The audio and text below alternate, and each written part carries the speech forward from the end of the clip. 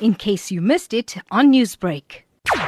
The accused number 4 has briefly appeared in court today, bringing the total number of the suspects to 4. What happened today, his case was postponed to next week, Wednesday. But he's not going to appear with the 3 other suspects or accused. The prosecutor told the court that they still need to profile the accused, and also they need to verify his status in the country. It's alleged that he's a Lesotho national. So also his address needs to be verified where he stays here in South Africa, because we understand that he was arrested on Monday in Mubango here or near Vanderbijlpark. So the case is postponed to next week for further investigation. This incident drew a lot of attention. What was the court presence like today? What we can confirm is that the courtroom was packed with family members of the victim and also members of the public, the parents of the victim, also in court to see how the case progresses. But they are not willing to speak to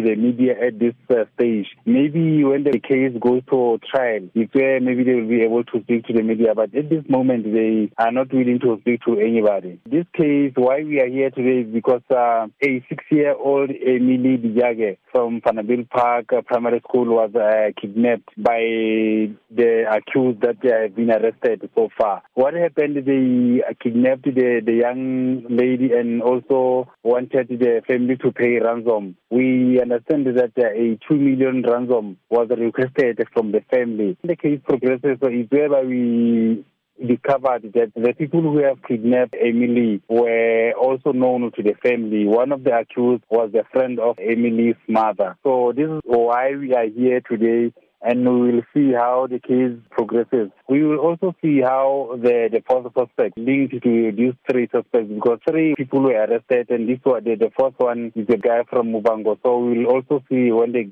case progresses how they link. Newsbreak, Lotus FM, powered by SABC News.